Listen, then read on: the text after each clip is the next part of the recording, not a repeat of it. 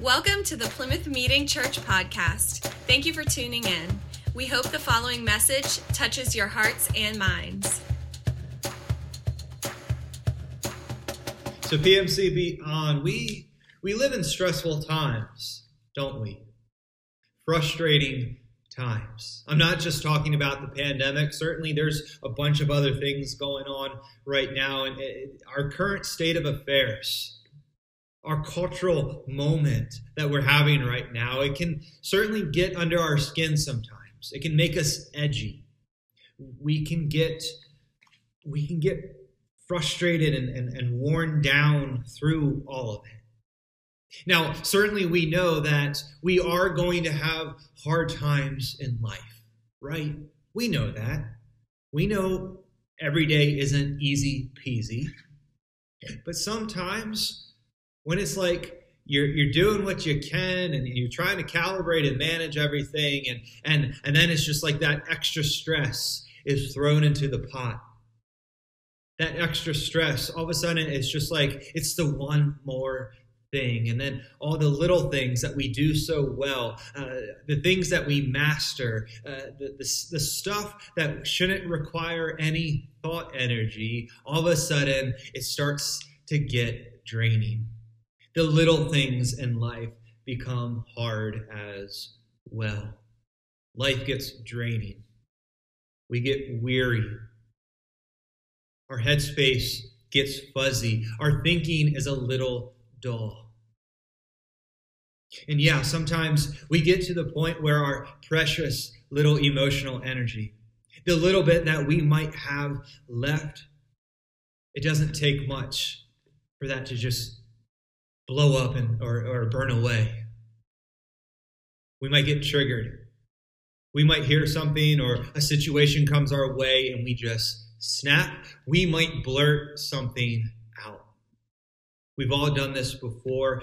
Sometimes we'll say something outrageous. We'll say something that's rude or mean, something that is insensitive. We just blurt something out. And you know, if there's somebody around us, they might hear it and they might say, "Oh, well, tell us how you really feel." They're being sarcastic. Tell me how you really feel. Just go ahead. Yeah, like tell us how you really feel, right? Tell me how you really feel. You know, in the Old Testament, during the days of Babylonian exile, the people of God, the community of Israel, they were feeling very dried up, very hopeless. They cut off. For many of them, in Israel during exile, they were living as if like the nails of their coffin were already like nailed shut.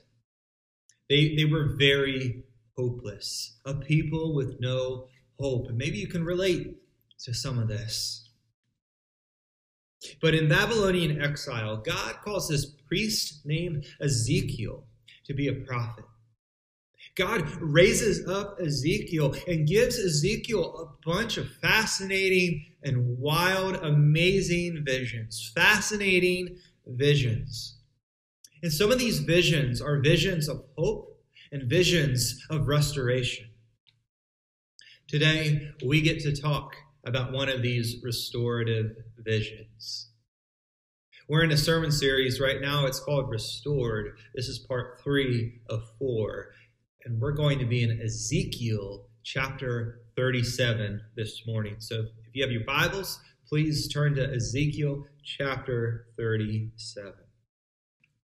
Now, as we get started this morning, I have 3 assumptions to share with you, kind of just as like a footnote as we get into this. 3 assumptions. The first assumption is I'm going to assume that you don't read casually from the book of Ezekiel that much. The second assumption is I assume that you haven't heard many sermons from Ezekiel. Like you don't have this extensive sermon history from Ezekiel. But my third assumption is Today's passage is basically like the one passage you're probably super familiar with. The passage we're getting into today is very popular. It's made it into the popular landscape in terms of Bible stories. So we get to explore this vision today. Ezekiel chapter 37. The hand of the Lord was upon me, and he brought me out by the Spirit of the Lord and set me in the middle of the valley. It was full of bones. He led me back and forth among them, and I saw great many bones on the floor of the valley, bones that were very dry. God takes Ezekiel to this valley. Now remember, it's a vision. God takes Ezekiel to this valley by the Spirit of the Lord. It's a forsaken place. It is a valley of death. It's very dreary and dry. If you're familiar with the Lord of the Rings stories, like this is not the Shire. This is the Dead Marshes. This is Mordor.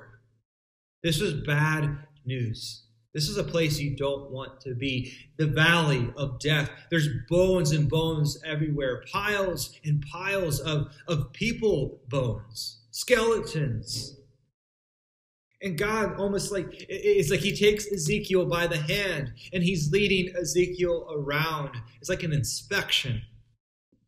And all these bones, these corpses, they're not rotting. They're not decomposing. They are described as very dry. They've been dead a long time. This vision is very symbolic. It's symbolic. It relates to the community of Israel. Israel is not sick. They're not dying. They are dead. They are dead. And it appears the community of Israel has been dead a long time. Bones. The flesh is long gone. It's been picked clean by birds. The bones are dry. They've been bleached by the sun. Piles and piles of bones, a spectacular sight. Now, we've seen images of war before. We have seen images of mass graves and gas chambers, and just recently, in our own context, we remember the images of 9/11. Maybe we can experience and relate a little bit of what Ezekiel must be seen in this vision. Piles and piles of bones. What happened here? Who are these people? And also, just as a side note, in the ancient Hebrew mind, not being buried, that is such a disgrace. And this valley of bones is no place for a priest. He asked me, "Son of man, can these bones live? Can these bones live?" I said, "O sovereign Lord, you alone know. You alone know." I love Ezekiel's response here. He is expressing this humility and also probably bewilderment here. Now, Ezekiel probably knows the story of Elisha, 2 Kings chapter 4. Elisha restored a boy back to life. God used Elisha in that process. Ezekiel probably understands the concept of resuscitation. But what about these bones? What about all of these bones? Is resurrection even in Ezekiel's framework here? Hey there, PMCB on. Talk about frustrations and that extra stress that nobody wants, but things just kind of come into play. This has been a week for me. Let me tell you, this is the third time I've been trying to record this sermon, but you gotta love technology. So we're just going to keep plugging away. I'm back in my home office. Yes, let's get back to Ezekiel. Sorry about that little hiccup there, but Ezekiel's answer. I think Ezekiel's answer is brilliant. Only God knows. Only you know this stuff, God. Ezekiel's answer puts the ball back into God's court. And so we have this little Q&A between God and Ezekiel. And then we get the solution. Prophesy to these bones. You hear that? Prophesy to these bones. Wait, preaching to bones is nonsense. Everybody knows preaching at funerals is for the living, not the dead. These bones will not hear Ezekiel.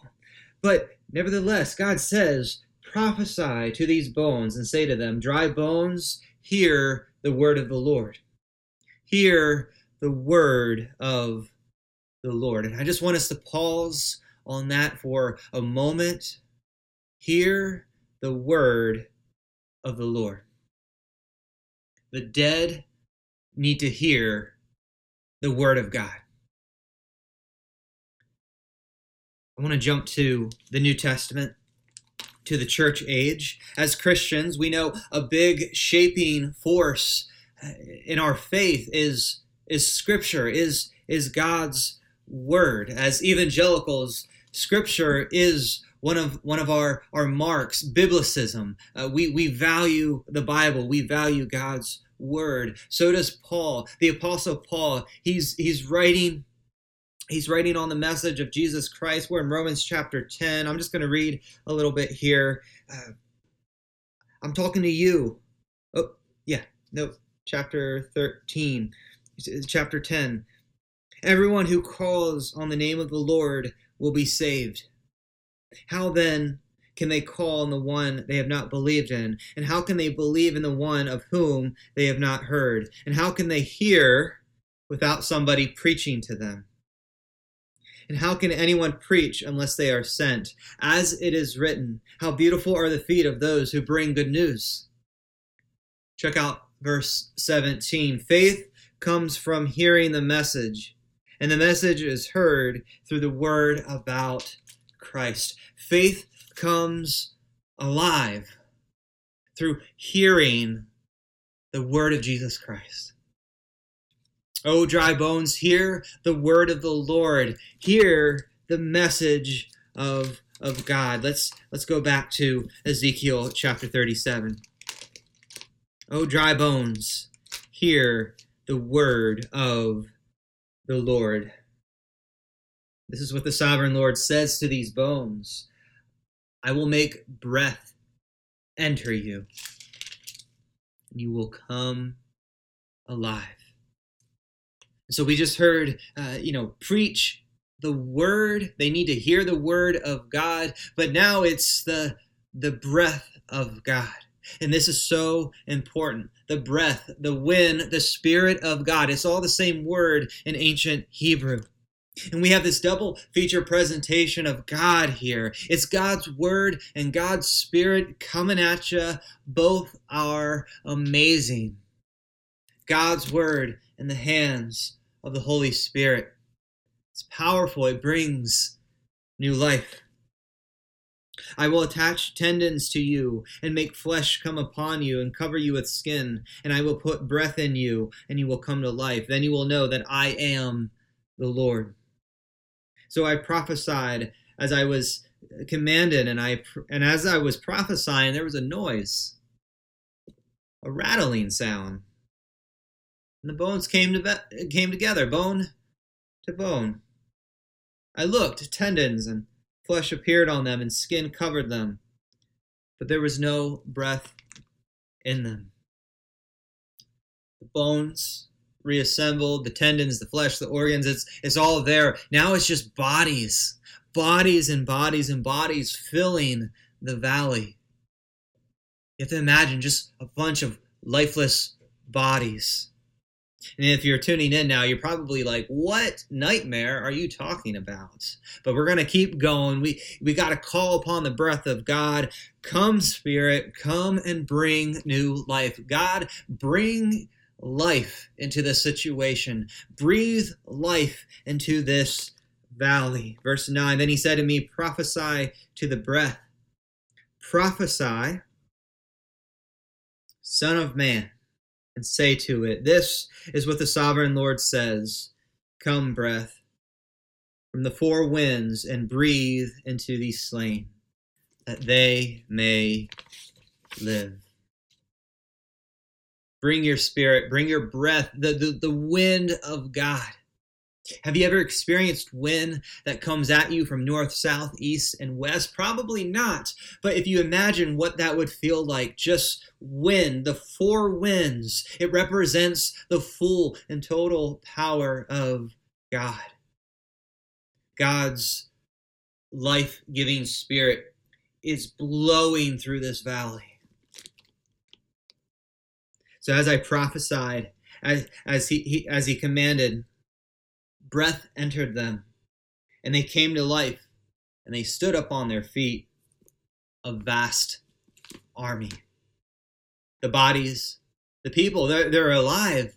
They're standing up. They're a vast army. And so for Ezekiel to preach and prophesy and see the immediate results, that must have been so encouraging, so empowering, so rewarding to see all of this. God is bringing restoration. What incredible vision this has been. What an amazing vision. But what does it all mean? What does it all mean, PMC Beyond? What do you guys think?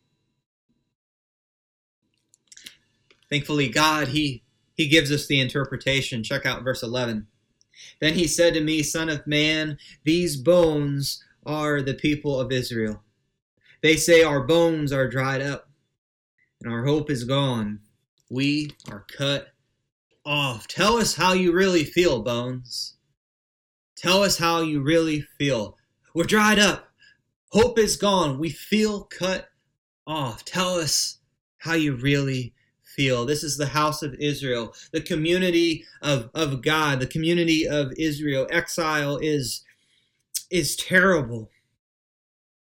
And the community of Israel is in the valley of death right now.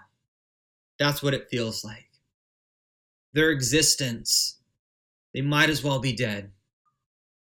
But God brings the good news, church. Come alive, dry bones. Come alive. Awake. Arise. Listen up, dry bones. God has a plan of restoration to give to you. God has good news for you.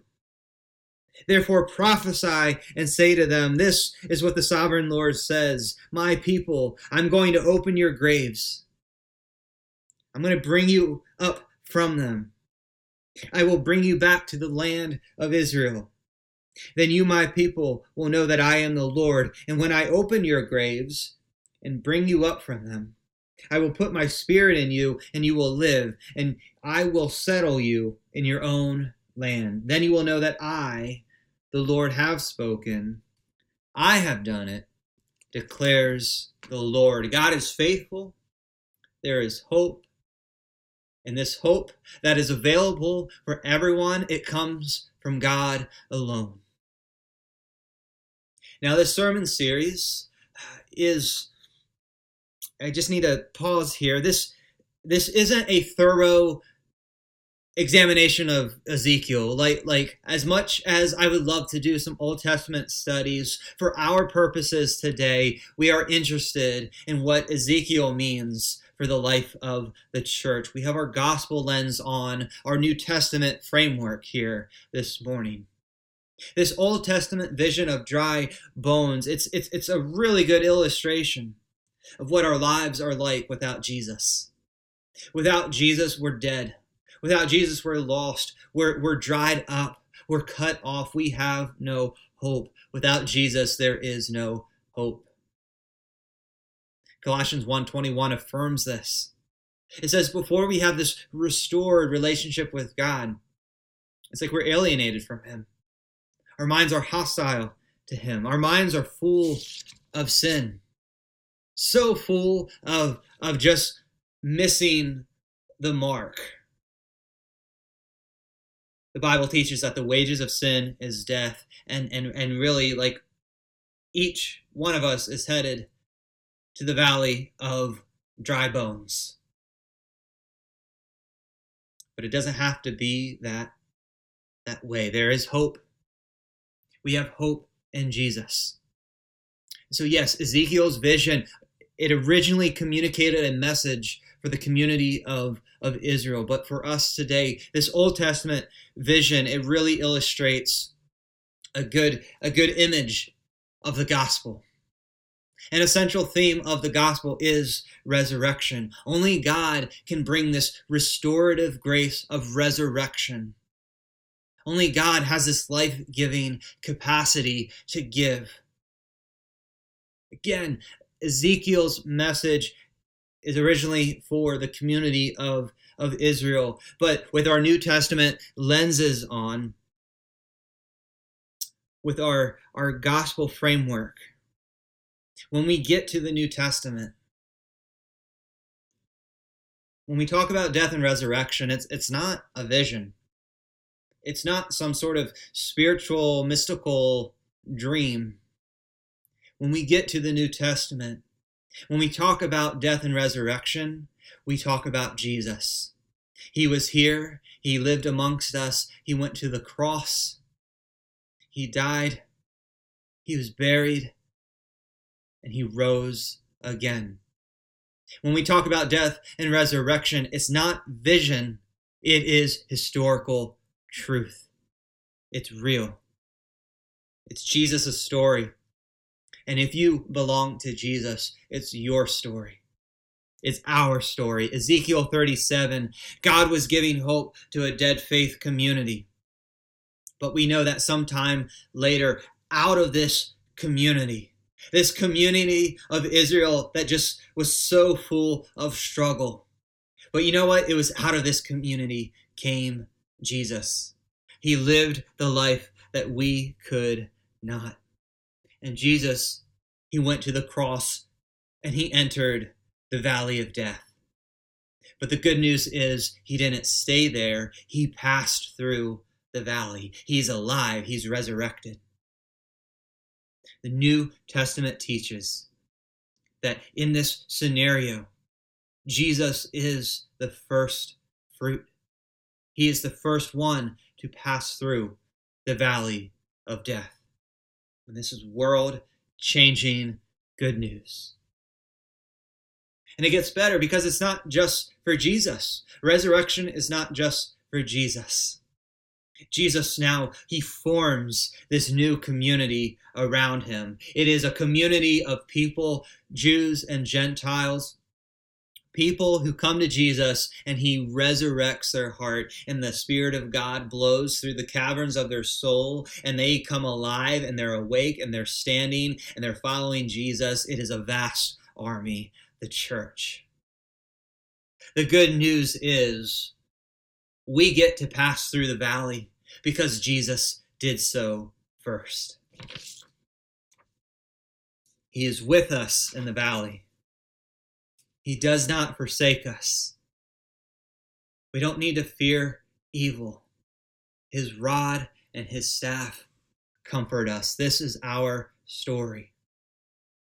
And when we talk about restoration, resurrection, Jesus is restoring us. He's restoring us. He is giving us a new story. Jesus is bringing his resurrection spirit. The power is there. The power that raises Jesus from the dead is available for us today. Available to help us live this walk, this Christian life, to deal with the frustrations and stress, to deal with just everything.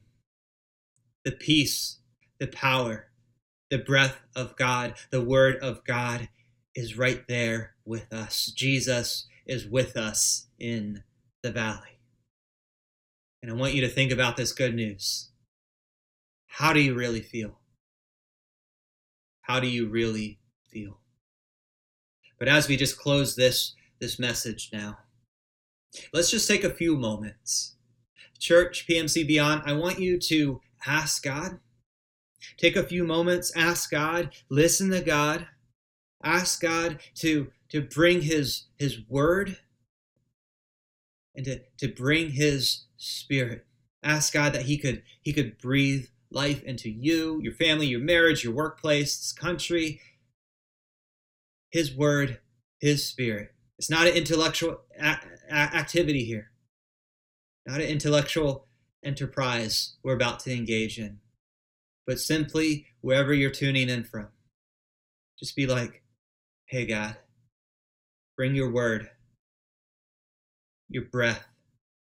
Let the Spirit wind blow. Wake me up. Bring me to life. Restore, resurrect. Maybe God will give you a verse, an image. Maybe God will point you in a direction. Let's just take a few moments.